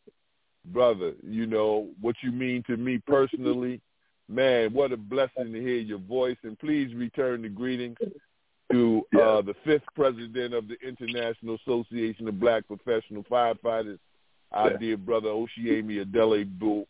Please give him the greetings. And, you know, Brother Rudolph, he's like us, brother, in the sense that he's dead serious. They have you cracking up, and then he say, I ain't telling no jokes. This ain't about no jokes. Right. I ain't telling no jokes. Right. Yeah. But, you know, truth is stranger than fiction, brother. And Brother Herb, I just got to say two things. I don't know how long you've been on the air with us today. Yeah, but a while. We started out by saying, you know, this weekend is the 28th anniversary of the Million Man March. Right. And so I know what you meant to the IBPFF at that time, being there in the DMV, as we were saying, working like ants to make it happen. Sister Juba, community involvement, community investment, community partnership for community risk reduction. This brother, boots on the ground, this brother was there when anybody asked for him to serve. He just said, where you want me to serve, how you want me to serve. Yeah. And so we got to tell that history, Brother Herb. You was there. We thank Almighty God Allah for you, right? Thank you. And brother, that's real. And we just pray that your family is doing well, man. Your family's doing well. This a warrior, Brother Rudolph. You already know. You just heard the tonality of his voice, brother. You know, he came on giving greetings to another warrior. I'm like, oh, man, let me put my seatbelt on. What's the saying in the streets? Real recognize real. We don't need no introduction. Steal, shop, and steal, That's bro. right. There you go. Oh, now he getting spiritual. That's somewhere in the province. Steal, shop, and steal, and men, shop, and men. But, Herb, let me say this too, Herb, as I let you go, brother. Guess where I'm parked, man? The way the Creator ordered my steps and made firm my feet today. I'm on the campus of Hampton University, bro. Right now as we speak, bro. Nah, bro. And, you know, we got to bring up our mutual friend who ended up being the first lacrosse coach in the history of Hampton University. Brother Lloyd Our Carter. dear brother Lloyd Carter. Yeah. Brother Lloyd Brother Carter. Rudolph. Lloyd Deputy Carter. Chief, Baltimore City. Come on, man. EMS Deputy Chief. Wait a minute. Deputy Chief, Baltimore City, and Lieutenant Colonel in the reserves. He retired from all of that. This brother is a phenomenal individual. A phenomenal individual. And came from Waddy Court in Emerson Village. And you can't go there now. That's how bad it is. And it was worse than that when he was there. Okay? Come on now. We come from humble beginnings. Can good come out of Nazareth? Can any good come out of Nazareth? Come on, man. Go ahead. Come on, man. Yeah, it's not on the outside. It's on the inside. I love it, man. Right. Is he still in this area? Right now, actually, I'm in L.A., and I'm actually building a house in Virginia Beach, so I'll be down there with you in a little bit, man. Just give me some time. I'm looking for some land, and I'm going to build something down there. So I'll be by. I owe you a bowling date, man. You beat me bowling one time and embarrassed me in front of my wife, made me look bad and everything. She almost left me. I had to go. buy some stuff. Selective amnesia, brother. I don't remember. I was hitting the head, brother. Not you crazy, get to, you brother. get to do that. You get to do that. Not nobody else. But put it on me. Love you, bro. Please, I love you too, man. Thank you, Brother Rudolph. Thank you. Yes, sir. Thank you, brother. Yes, sir. Yes, sir. I'm listening, man. I'm always listening. Peace. Peace, good brother. Brothers and sisters, what a joy to hear from Sister Juba and Brother Irv. You know, as we're at 5:41 Standard Time, feel free to call in at 563-999-3089. Press 1 on your dial, your dial. That's age too. On your phone pad. Right. And come on in and be a part of this conversation. That black phone that's sitting on the little stand next to the chair? I'll take your word for it. Herb said, I'm an elder now. Don't want to be. But look, if you breathe long enough, brothers and sisters, you have young people saying, yes, sir. No, sir. Yes, ma'am. No. When did we become that? Right. You better stop playing with it. Oh, that's beautiful. Yo, I never forget I was doing substitute teaching, and that's when the gray was starting to come in the hair. And one of the young people said, Brother Yusef, you got some lint on the side of your head. I said, oh, Lord, he want me to move this lint. This lint ain't moving, son. But thank you. Right. It's I appreciate it. Your observation, your concentration. But ain't no submission. This hand's staying here. The stuff, right? Oh my goodness! That you could just, if you could just refocus some of that, paying attention to your assignment, right? How about that? You know what? Too. Speaking of that, you know, all of us are educators in some sense, and as brother, you know, Irv was saying, and Sister Juba being an educator, you know, people are always watching, right? You mentioned it earlier, Brother Rudolph, yourself. So did Brother Forrest. And there's a difference between hearing and listening. But, you know, you talk about the killing fields, our children in these school systems, that's a disaster as well. So when I was doing substitute teaching, yeah, I respected the teacher's lesson plan. But you know what my lesson plan was every day, whether they left me one or not?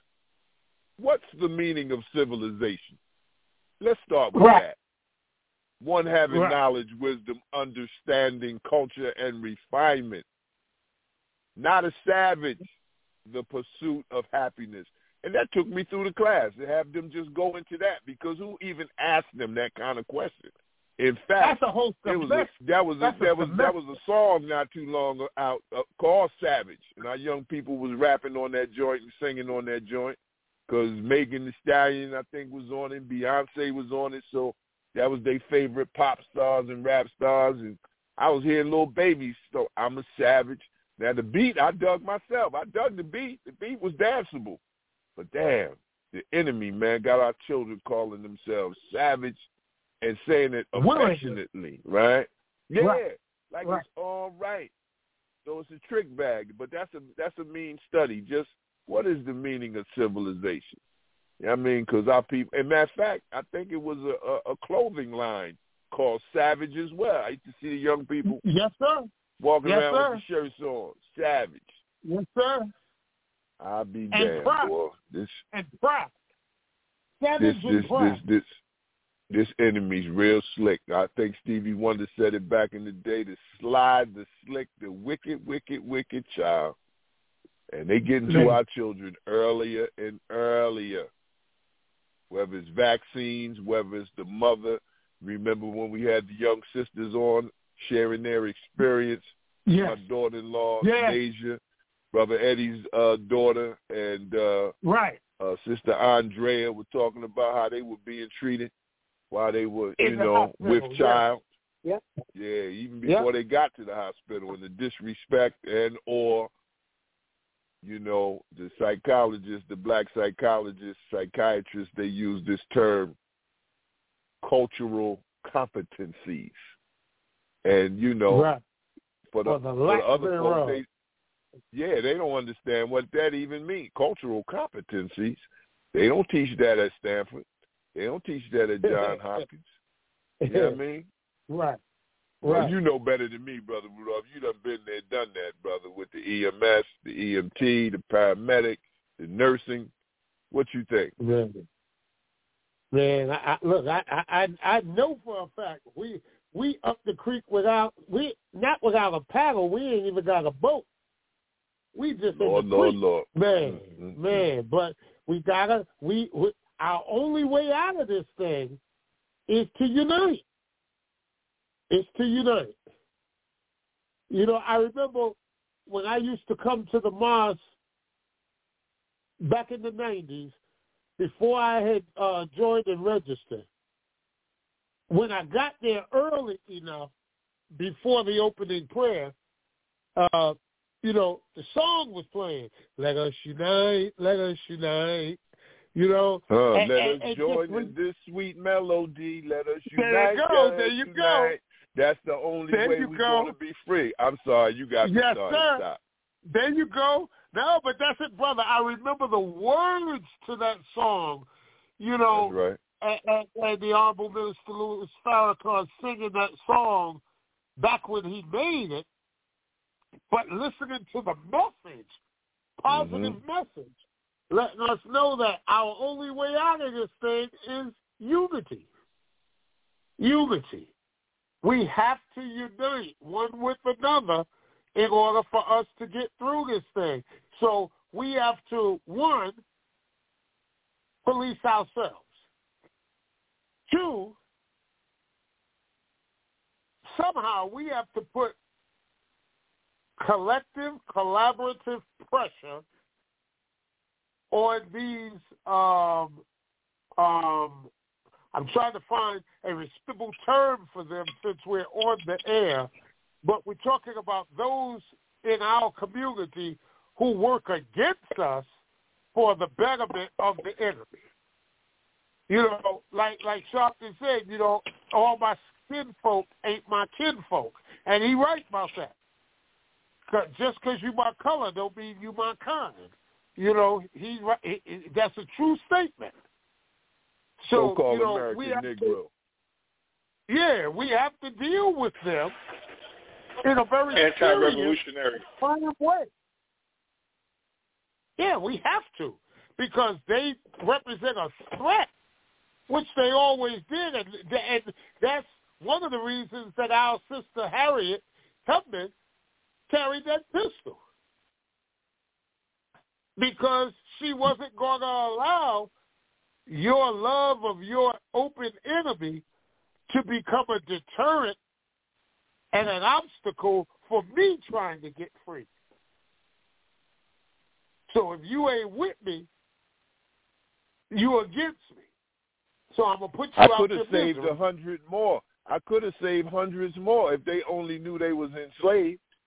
Right. That was Harriet's quote. That's right. And this is why the name of our show is Disaster Awareness for Community Preparedness. Because before you get prepared, you must be aware. You have to do that risk assessment to know what the problem is in order to know how to fix the problem. Ooh-wee. So, yes, sir. You can't get me started. Chuck D said, welcome to the Terror Dome. Fear of a black planet. Every brother ain't a brother because the skin might as well be undercover. Stop it, so-called American Negro. Get out our way. You know what I mean?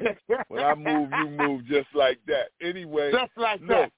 Right. One of the things we have to talk about in connecting the dots, you know, the minister did in fact, the week before he did, Can You Avert the War Armageddon in June of 1996.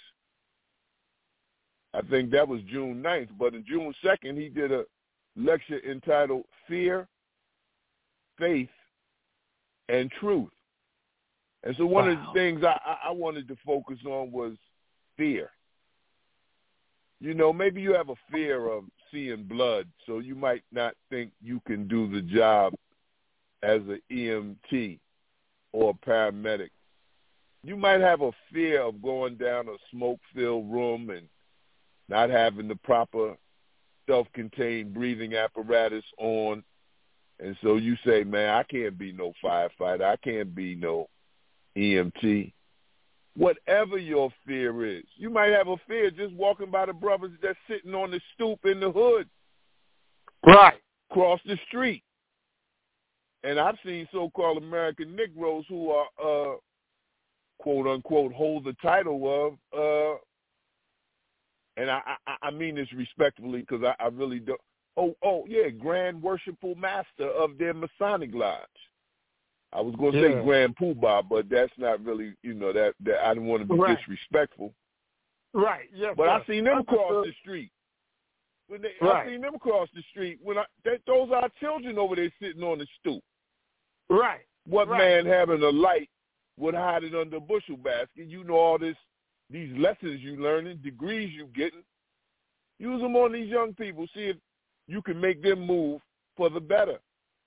To make the community a safe and decent place to live. Because either you live in the hood, or if you don't you think they know that? They just pass it. So the point is, face your fear, whatever it is, brothers and sisters. If you're going to qualify yourself for positions awaiting you, no matter what it is you desire to be, face your fear. Let me see if I can pull up the acronym for fear, FEAR. Oh, yeah. False evidence appearing real. Fear. False evidence appearing real. You can agree with that or not. Or what about fear? How's that go? Face everything and reap the reward. Or fear everything and run. Look, wherever the hell you run into, you're going to come right back around to that same challenge that you feared. You can't run from it. So let's face our fears, brothers and sisters. That's right. To me, that's critically important. Have faith that you're going to be victorious in whatever it is you're going after, but you can't go after it without no trial, without struggle. Forget about that. The minister said if you can go somewhere and not encounter struggle or trial, when you get back, let us know where you were. No such thing. So face it.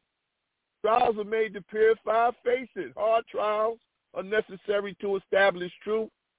But then when you get on that other side of the mountain, you're a better human being. Come on, me and Herb, had you ever climbed a ladder 80 feet high before you got on the fire department? I don't know about you. I'm saying it right. Hell no. I was scared to death. Once I got past 10 feet high. I've never been on no ladder 80 feet, 90 feet, 100 feet, 110 feet. I had to face my fear, though, and 30 years later, like Herb, we were blessed to retire. Right. But had we not faced our fears, being in smoke-filled rooms, had Brother Rudolph not faced his fear. I'm talking too much. Welcome to Disaster Awareness for Community Preparedness. How may we serve you? Please state your name and welcome. All praises due to Allah, brother. My name is Brother DeMarco Muhammad. How may you serve me? Just continue doing what you're doing in the name of Allah, brother. Yes, sir. Yes, sir. You brothers got it going on. And listen, man, I want to personally thank Brother Rudolph and yourself, Brother Yusef, for what you all are doing. However, I need to ask my big brothers for forgiveness for not getting on long time ago. And lastly, brothers, the eye sees everything but itself, and people see you more clear than you see yourself. Brother Rudolph knows that I'm a young brother who's been watching my great big brother for many, many years. And to get on today and to hear the many different forms of disaster, the time and what must be done, the importance of us knowing how to make our communities a decent and safe place to live, but more importantly, to get the spirit that I feel on this phone through you, brother, doing the great work that you do for our nation, our people, and for all of humanity. So again, I just want to thank you all. This is my first time on. I got on a little late, but I heard a number of points that just moved me about the difference in disasters, listening and hearing. And more importantly, what I need to know, and to my question, is about systems being put in place. How can we tap into these systems and the various forms of systems? I'm old school too, brother, and I'm going to leave on this here. I believe in going to the walkie-talkie because I believe that at some point in time we may not have access to these phones. A satellite may go out. Right. What are we to do then? Right. Which leads to my question about the systems and the various systems. But more importantly, I thank Allah for you, Brother Rudolph, Brother Yusef, and everyone who contributes to this much timely program. Assalamu alaikum. Wa alaikum salam. Thank you, Brother. Wa alaikum salam, sir. Yes, sir. That brother right there is, man, you talk about support here in Detroit in Mosque Number 1. That brother has always supported our platform, our program, me personally, and this topic, disaster awareness for community preparedness. And we are going to put those systems in place in real time. In real time. Yes, we're going to put them in place this year. We're not waiting until next year. We're not going to wait to have a meeting about having a meeting. So yes, sir. When I see you on Sunday, brother, I will have information for you on step 1 on what we, not you, what we need to do here in Detroit, Mosque Number 1, the place where the God came personally, where he came first. Mm-hmm. Because here in Detroit, this is a different type of Negro here. Yes. This is not one of those places where the black man here is just okey-doke and going along with the show. No, these brothers here, you have to show them the truth. Because they done heard every story. They done been tricked by every trick out there. So they are very, very, very hardcore skeptical to people just shooting from the hip. So we got to come on with the for real. And these will be some of the best soldiers in the army for our Lord, because they are sincere. And that's why I love Detroit so much, because the spirit in Detroit is likened unto the spirit in Brooklyn. These are a beautiful black people who, when they for you, they for you. But if they against you, they against you. So we want to make sure that they're for us, for the teachings of the Most Honorable Elijah Muhammad, and for Master Farad Muhammad, and the salvation of our people. Yes, sir. Brother Yusef? Well, I just want to thank Brother DeMarco for sharing his spirit with us, brother. And don't worry about coming on at the end. You came on right on time. We want to thank you. When you talk about systems, brother, in the walkie-talkie, yeah, we need to learn the language of ham radio, whether it's the CBs, the walkie-talkies, because there is going to be a time where the grid is going to shut down. And then we have to study the systems that already exist in order for us to be more successful. What do I mean by that? When you talk about disaster awareness for community preparedness, once a disaster strikes, it in the basic people systems that all of us during our activity of daily living are impacted by: education, entertainment, economics, labor, law, politics, religion, sex, and war. And so if we just look at the systems that already exist and then we do our own innovation as only Allah and his messenger would have us to do, victory is ours if we want it, and we know we want it. So I just want to thank Sister Juba for calling in, Brother Irv for calling in, Brother DeMarco. May Allah bless all of you and your families. We're at the end of this week's edition of Disaster Awareness for Community Preparedness. I want to thank the engineers, Black Hole Radio, for allowing me to serve as the co-host, and I'll let Brother Rudolph close us out for this week. Look forward to serving you again next week. Same time, same station. Brother Rudolph, love you. Assalamu alaikum. Love you too, Brother Yusef. And I'm going to close it out with this. You know, we have to, one, show an attitude of gratitude for where we are at this present time, because no matter where we think we are, how bad we think we're doing, we could always be doing worse.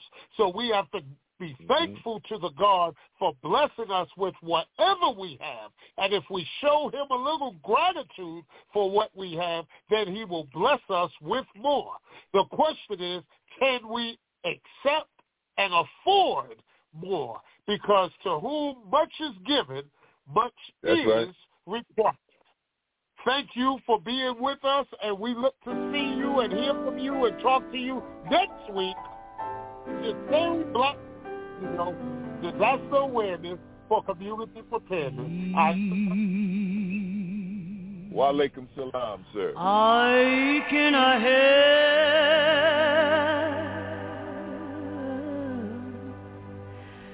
somebody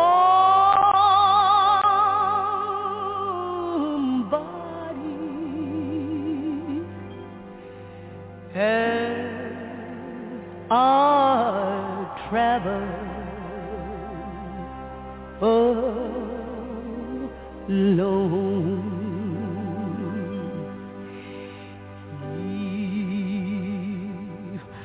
I can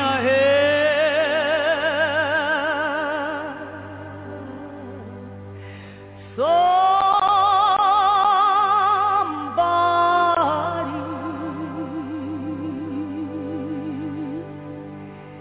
in a word or a soul.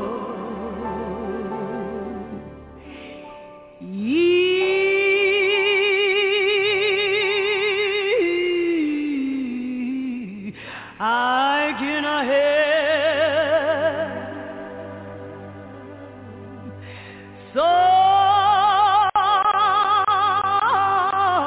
somebody from dew and roll.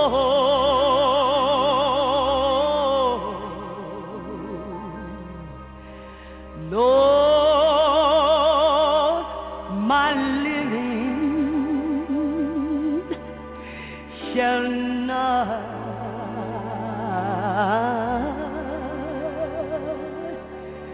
be in vain.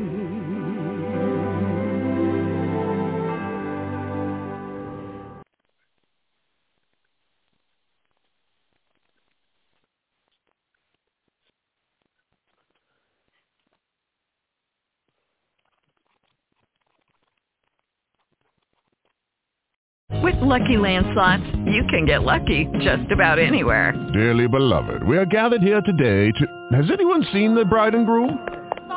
Sorry, we're here. We were getting lucky in the limo and we lost track of time.